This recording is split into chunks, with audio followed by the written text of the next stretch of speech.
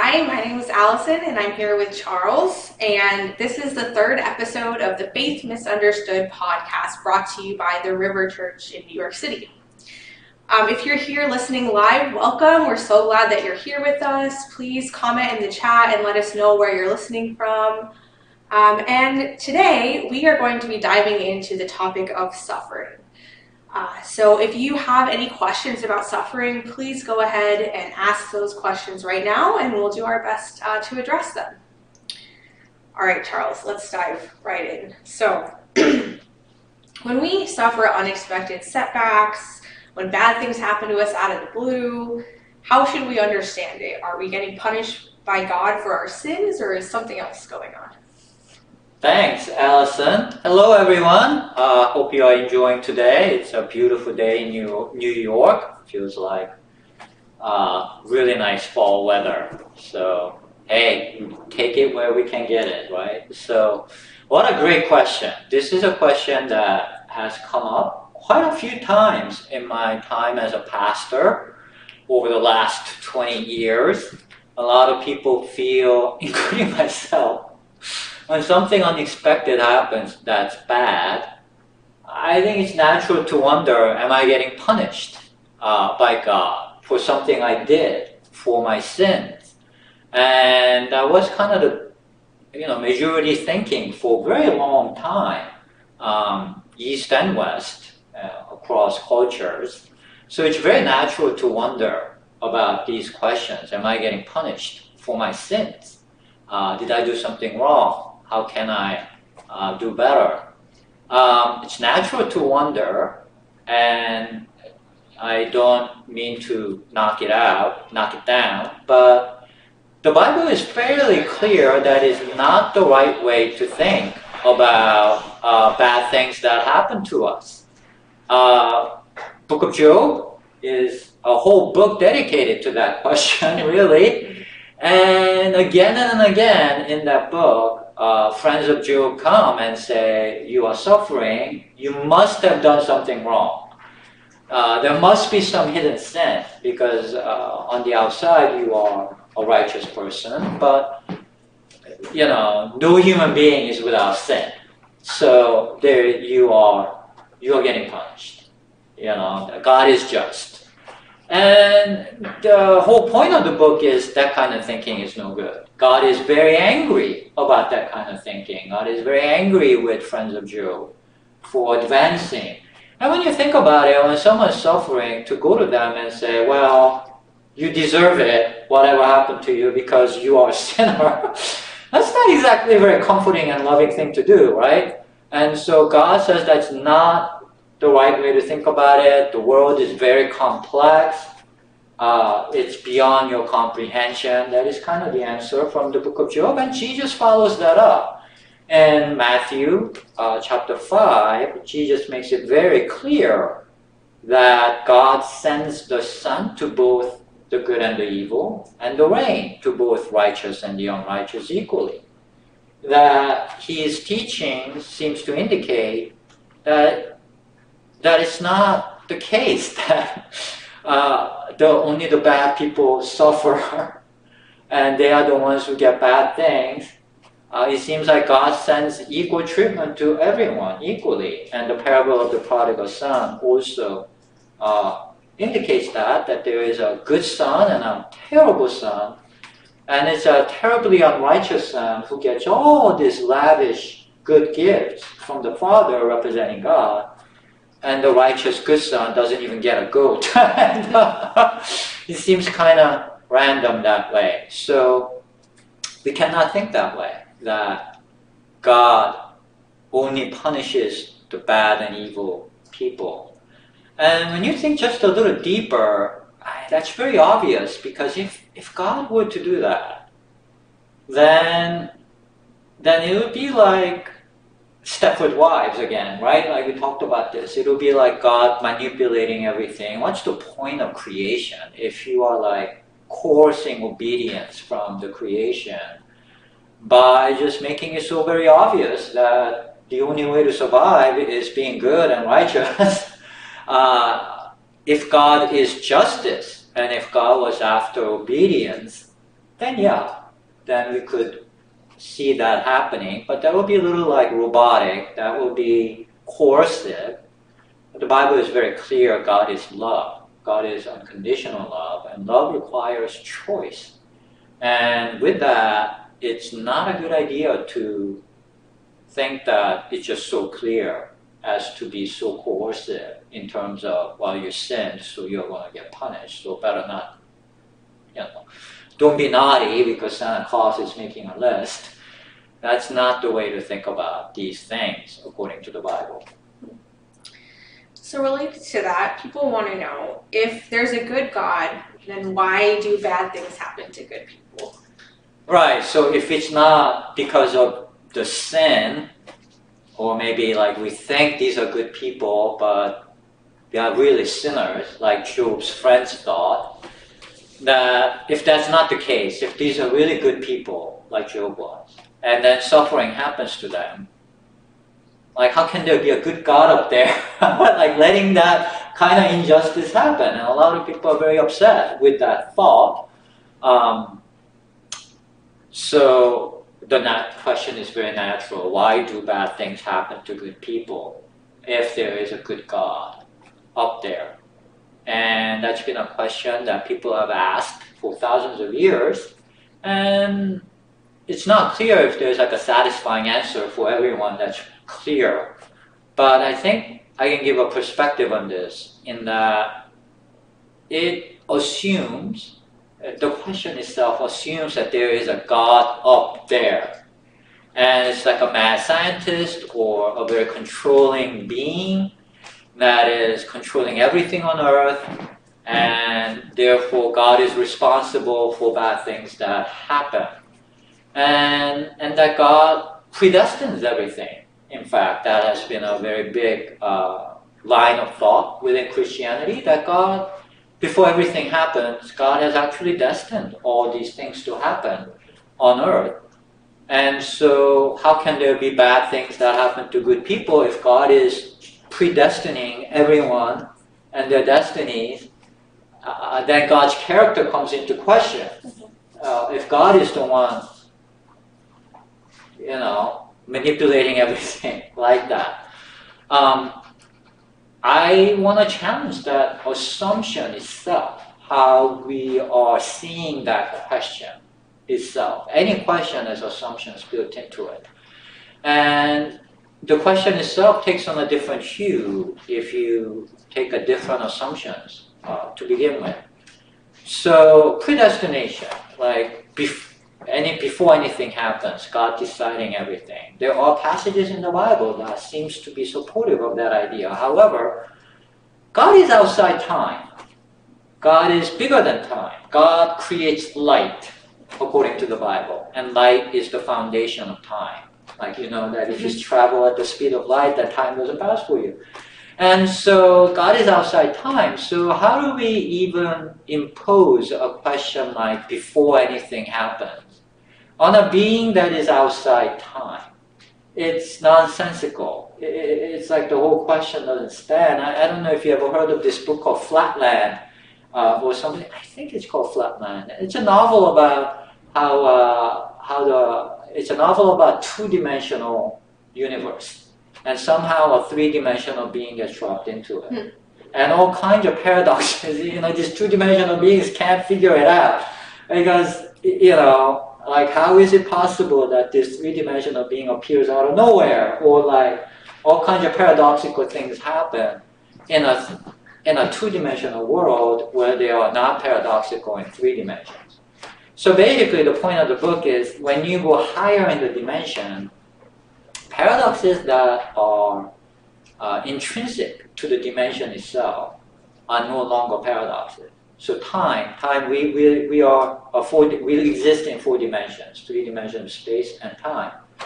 If you go beyond that, and if you're in five dimensions, or presumably God, who is much bigger than all of that, then any questions pertaining to time becomes nonsensical. You cannot apply those questions to a bigger dimensional being. So I think we need to be careful about trying to understand a being that is outside our dimension and trying to capture it in our understanding, in our language, in our reality. And so I don't think God is just making everything happen. We are like little puppets and we really don't have any will. What's the whole point? What if God were not up there just puppeteering everything? What if it was more like how Jesus taught, that God is the vine and we are the branches?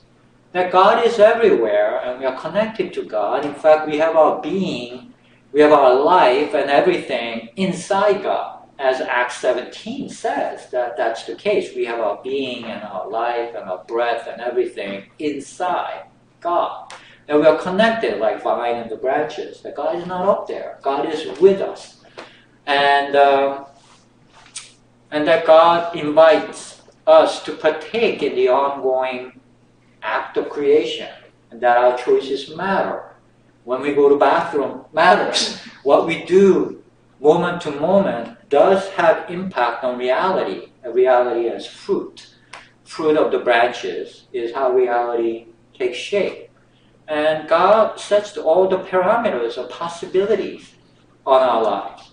God invites us, like let the earth produce fruit. God doesn't produce fruit. God invites the earth to produce fruit and sets the parameters or probabilities of what the earth can do. Like I cannot fly. That's been set. The parameters are set. In that way, I think God could be controlling everything. But the probability curve is what God controls. And what we do, things kind of happen. If we think of it in those terms, then, yeah, bad things can happen to good people because, there are like 7 billion branches in just the human beings in this vine. And there's the earth, and there are the insects, and there is, tectonic shifts, and everything is within God. And all of that is interacting with each other in a complex system within very complex probability curves. And so things happen depending on what we do, and what the earth does, and what the insects do, and what the climate does, and all of that interacts and stuff happens. If one branch decides to choke off the other branch next to it, that's the branch's choice. And if one branch takes over and no sunlight goes to the other branch, the other branch could die. Evil takes place. God lets evil happen within this system because without it there is no meaning. And so with all of our choices in our acting, a lot of things happen, and it cannot be controlled in that way. So bad things happen to good people in that sense. Doesn't mean that God doesn't care. Doesn't mean that God is not on our side.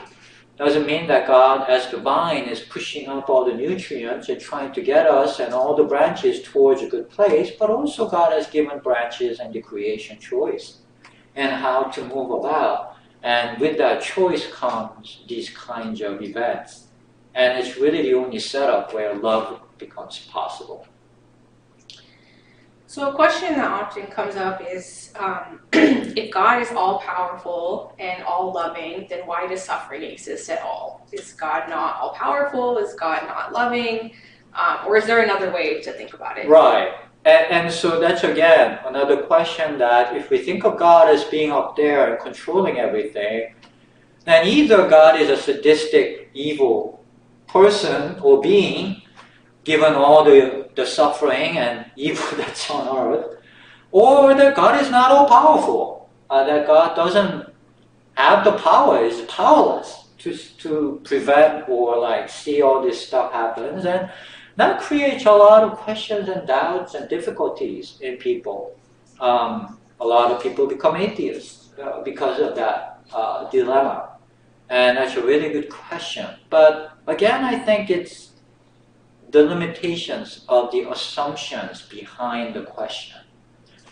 If God is the vine and we are the branches, instead of God sitting up there with a lightning rod, like Zeus or something, if we think of God instead, like what I've been talking about, then it's not necessary that God is evil or not all-powerful for this this reality to exist. God could be divine, and God is this, pretty much all powerful, except God cannot do paradoxical things, right? Like questions like, can God create a rock that's so heavy that God cannot lift it? Well, that's just a logical nonsense, right? I mean, either way you lose, right? But if God cannot create such a heavy rock, then God cannot do something. But if God cannot lift that rock, then God cannot do something. It's a logical non sequitur.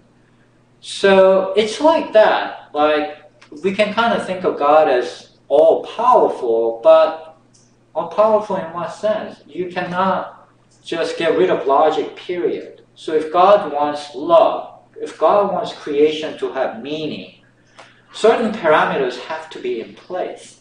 Like God cannot be puppeteering everyone and say, oh, this is a meaningful creation and there is love, oh yay. You can't have it both ways, right? Logically. And so since Bible proclaims that God is love, God is agape, then right there invites certain parameters and certain constrictions, such as meaning, meaningful choice. And when we think in those terms, this creation is incredible. It's an incredible to contemplate the beauty of this creation and also the meaning of this creation, that my words and actions have meaning. That's a precious thing. That's not easy to exist. For example, if God were to really predetermine everything, there is no meaning to any choices.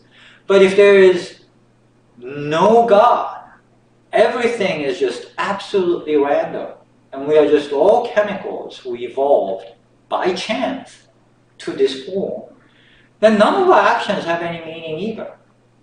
I mean, it's just all chemicals, like doing things randomly, and one day this will all cease to exist. Sun will burn out, the universe will go cold one day, and nothing of nothing will remain. We'll all be atomized.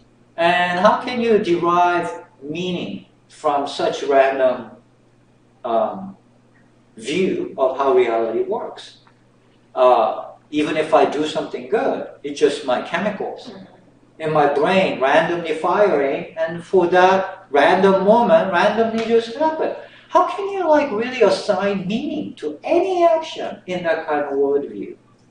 So either way, it's very difficult to have a worldview where our life actually has meaning. Love actually has meaning. That I love someone actually has meaning. That's not easy. That's precious. It's very difficult to create a parameters where such an existence is even possible. So I marvel at the creation because I do believe my life and your life and everyone's life and actions and choices and words do actually have meaning. That our lives, as fleeting as it is, actually have eternal meaning. That our existence is not just random chemicals or just predestined puppet, which neither of which is really valuable. But your life and my life and everyone's life actually has value, has meaning. And for that to happen, it's this kind of view where God has invited the creation to partake in the shaping of the ongoing act of creation with their choices that actually has meaning, meaningful consequences within the probability curve where the invitation exists, whereas before it was all random chaos and darkness and the void, as the Bible would say, before the light existed. That's a remarkable thing to contemplate. Can blow your mind to really think deeper about what does that really mean, that my life actually has meaning, that my action can have meaning. And so that's where I think God has given us that kind of free will and meaning, while having that kind of overarching kind of sense of meaning, because there is a God who is the arbiter of what meaning is, because God is love. That is where God is not powerless, and not all powerful in the sense of puppeteering everything, but perhaps even more powerful than our mind can even conceive of, in that God has created this shape or this reality.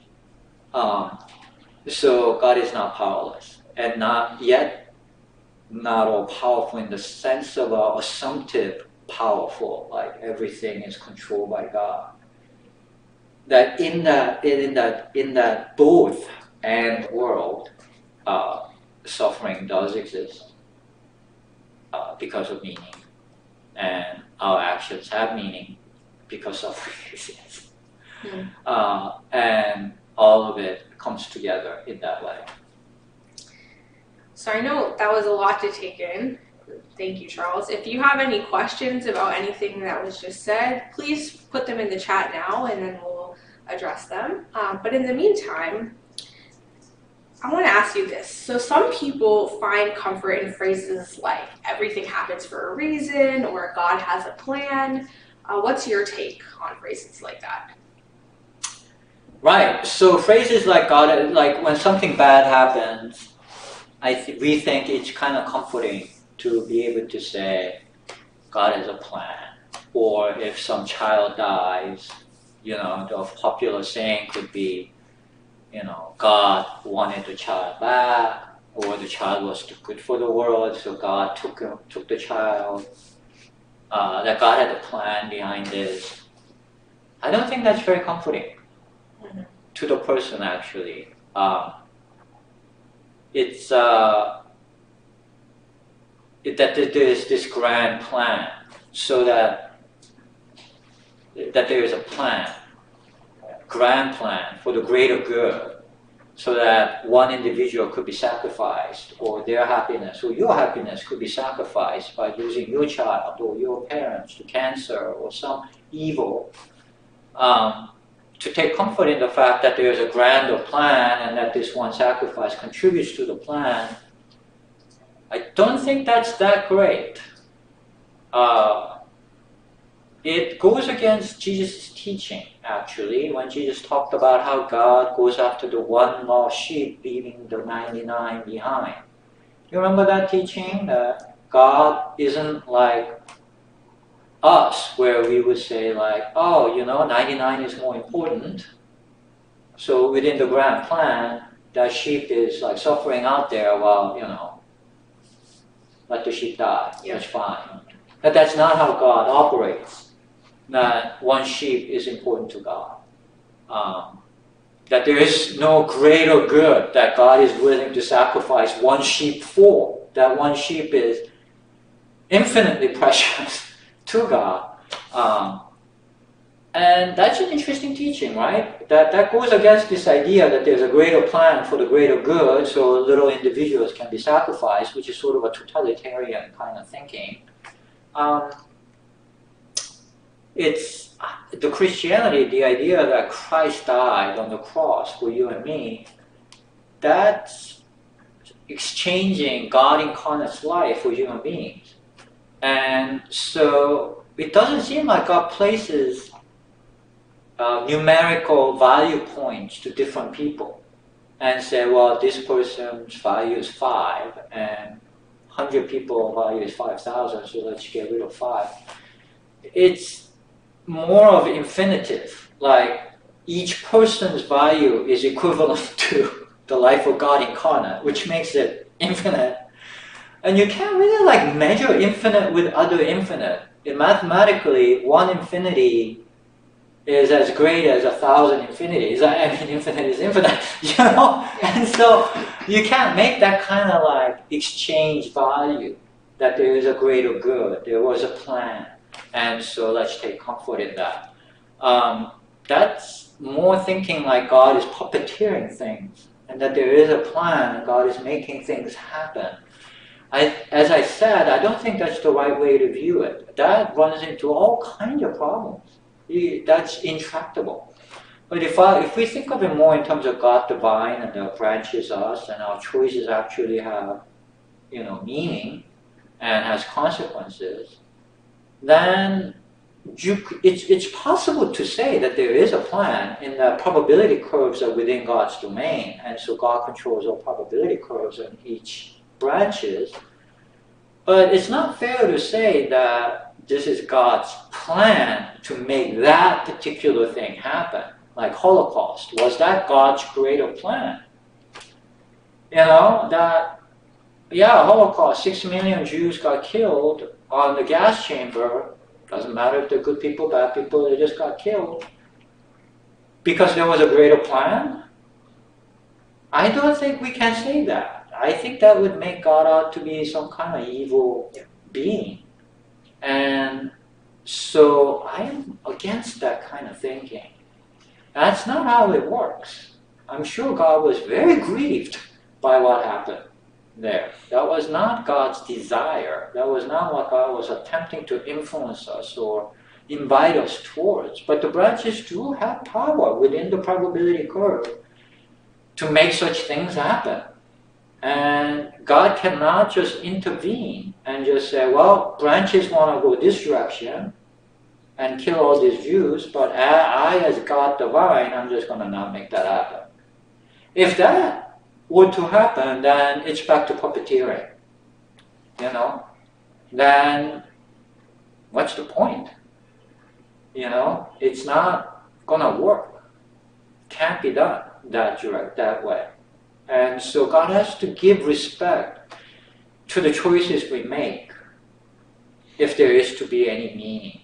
Like if I just jumped out of this building and fell, and God said, well, Charles is a good guy, so let's just stop the gravity from working right there and let him live. Well, then there is no meaning to stepping out of the window. There's no meaning to anything I do if it gets violated like that. So I don't like that phrase that there is a greater plan. So this evil can be, understood in that light. No, the evil is evil. It should be resisted, grieved. We should be angry at it. We should stand against it, and we should say, this is not of God. This is not what God divine is inviting us into, rather than saying, no, there's a greater plan. And so, let's take some comfort in this. I think that's false comfort. Another common viewpoint is that God sends challenges to test our faith. What do you think about that idea? Right. So there is a big line of thinking around that, because there's Bible passages. It's not all over, but there's maybe some passages that you could pick up and support that line of thinking. And I don't 100% know. I do think every suffering does test our faith, doesn't it? So whether it is God intentionally kind of looking at you and going, let's say, Allison, I think you really need to be tested because I'm really unsure of your faith right now, so let's just test you for now. Is that what's going on? Or is it that every suffering tests our faith? And in that faith in that we have meaning. Faith in that human beings are precious beings. Faith in that there is a God. Faith in that there is hope, that love means something. All those things take faith. It's just as easy or easier to believe we're just chemicals. And somehow we arose and nothing has any meaning, and we just live our lives and then we die, and so just really the best thing you can do is just be as happy as you can get while you are alive, and then you die. But people have tried stuff like that for thousands of years, from schools of thought like Epicureans or others, hedonists. And universally, the strangest thing is that human beings are not very happy when they go that direction. It doesn't satisfy people universally over time. Now there's something deeper in our hearts that cry out for deeper satisfaction. So that's, I think, a clue, because if it's universal across time, then it's something. And that the fact that it exists, that hunger for deeper existence, hunger for meaning, hunger for love that actually has meaning, that seems to indicate that we are bigger or more than just chemicals. If we're just chemicals interested in propagating our DNA, I would think that the biggest motivation is just get as powerful as you can get and get as many children as you can get, and that's it. That's all there is, really, if we're all chemicals. But somehow there is a deeper hunger. And I think that indicates that we are meant for bigger things. And given that, we should be thinking through all those things. And I got a little digressed. The question was what? About testing our faith. Yes, testing our faith. Yeah.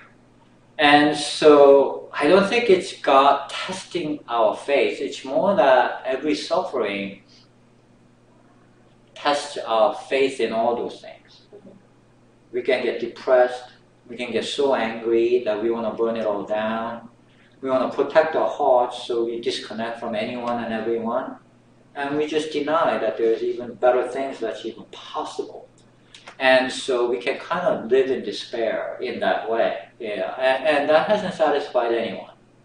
And so I think suffering just by in itself intrinsically tests our faith. And that way I think Bible passages that say suffering can test our faith is true. But I don't think it's the case that God is like, okay, let's just send suffering to so-and-so because their faith is weak and I need to see where they can come up with. I think that's, again, a faulty assumption. God is the vine, we are the branches. And God is just always on our side and always trying to push up nutrients to us, whether we are good or evil. Yeah. Just always trying to bring us to a good place. Like parable of the prodigal son, that younger son was a very bad son. But God doesn't even scold the younger son. There is no, have you learned your lesson? Now you have been tested and now you're back. So now let's do better. There is zero. God seems completely uninterested in that. What God does seem to be interested in is to show God's love and for the children to show love back. That's very clear from that story, that this father is only interested in love, nothing else. So testing our faith as if, can you imagine a parent that goes, okay, I want to just, make you have an accident and suffer for the rest of your life because I want to test whether you love me or not. I mean, what kind of parent would that be? That would be pretty evil. So let's not insult God and blaspheme by making God out to be like that kind of evil character. So the final question for today is about prayer. So does prayer make any kind of difference when we're suffering? And if so, how does it work? Right, great question. When we are suffering, does prayer help? I think most people, when they're suffering, pray for the removal of the suffering. And most times it doesn't work. Some people claim that it works every single time if you do it the right way. And so they kind of set themselves up as the guru who can teach you how to pray the right way to make it work. I don't think that's how it works. Even Jesus could not, the Bible said, could not, in the book of Mark, in chapter 1 or 2, could not perform these healing miracles because of certain reasons. And I don't think we can get better than Jesus. And so I don't think it's the case that we can just assume that our prayer isn't working because we are not praying hard enough or we are not praying in the right way. Even the most righteous person could suffer and continue to suffer. And I know many people who are very good people who got prayer from all kinds of major prayer gurus and never got healed. I got prayer so many times over my back pain. It never got better. It becomes kind of insulting to the people who don't get their prayer answered to say that it's just because you are sinful or you didn't pray the right way. It's not like God is a prayer answering vending machine. If you press the right button, God will just move for you. That's not the way to think about it. I think, again, we are supposed to think about it in terms of God is the vine, we are the branches, and that God is not withholding anything from us, as we are. That's what the Bible actually tells us, that God who did not withhold Jesus Christ, God's own Son, why would God withhold anything but freely give us all things? It's Romans. And so it's giving us a picture of God who is very eager and willing to give us all things as it is. So then the question becomes, why haven't I won the lottery yet? Right? Well, if I'm supposed to freely get everything I want, why haven't I gotten all the things So again, I think we have to think about it in terms of God, the vine, we the branches. That God is pushing up the nutrients, but it's a very complex system. And our choices matter, other people's choices matter, all these things are interacting. And so prayer can help because prayer can plug us into that God divine in whom we already have our being. And so in that sense, it could improve our probability curve. It's not magical in that it can just change things. But our probability curve the parameters could shift somewhat positive. Doesn't guarantee anything, but it can lead to statistically significant better outcomes if we keep praying for better outcomes. I think there have been even studies where like thinking positively and praying, those kinds of things do have some small effect on outcomes of fatal diseases. Not a lot, but small. So that seems to indicate more of a slight shift in the probability bell curve rather than automatic, okay, if you pray, bam, it happens. If you pray the right way, bam, magically you're going to get healed. Again, that goes back to why does God bring suffering to good people? Why doesn't God automatically just bring good things to good people? That becomes coercive. If you pray and you pray in the right way, and every single time you pray the right way, it just works, and so you live without any cancer or any disease for 1,000 years just because you prayed right, then it becomes coercive. That's a reward for the good, punishment for the bad. And that's not what Jesus taught. It's not exactly like that. But the prayer can improve inner disposition. Your heart could go softer. Your heart could, when you're suffering and you're praying and it doesn't work and you continue to suffer, and I know from my personal experience, it can turn dark. It can kind of go to despair and rage, and you kind of want the world to burn down. And you can start to dismiss anything good or meaningful in this world. And you can disconnect and become a dark person inside. And I think that's the true tragedy, that whatever life we are given, whatever days we have, we don't know how many days we have. Nobody knows. This could be the last day for any of us. And whatever days we have, it'll be better to live with an open heart and a heart that's light, realistic, but not in this dark way of looking at the whole world. Everybody's just animals. We're just all chemicals. It's kill and be killed. There's no meaning in this world. Let's just take advantage of people. And what is there to life? Like that kind of place doesn't make you happy in the days you live. It's a very dark place. It's an anger-filled place, not a happy place. And so what prayer can do is keep your heart soft by keeping you connected to the vine that whispers of the bigger things, of the greater things, of meaning, of things of the soul, things of the heart. And it can open your eyes and your hearts and softer towards the light, towards meaning, towards seeing the beauty in this world, seeing beauty in every person that walks by you. And that makes life much better in quality. Life in all its fullness, Jesus said, is what he came to give.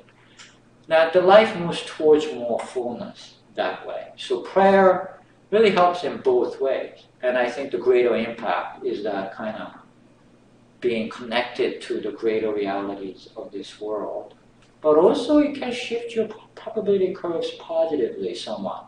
And so it's not magic, but it does how you can have better outcome possibly. So why not? Give it a try. Well, thank you so much, Charles, for those helpful perspectives. We hope that you enjoyed this discussion today. We'd love it if you would join us again next week, same time, Friday at 2 p.m. Eastern Time. Our topic for next week will be LGBTQ. So we'll be tackling any kind of impossible questions around that topic. If you have any questions, please submit them by commenting on this video or emailing us at podcast@rivernyc.org. We'd also love it if you would like this video, comment sharing any thoughts you have about the discussion, and subscribe to our channel so that you can get notified when we post new videos. Thank you so much, and we'll see you next week.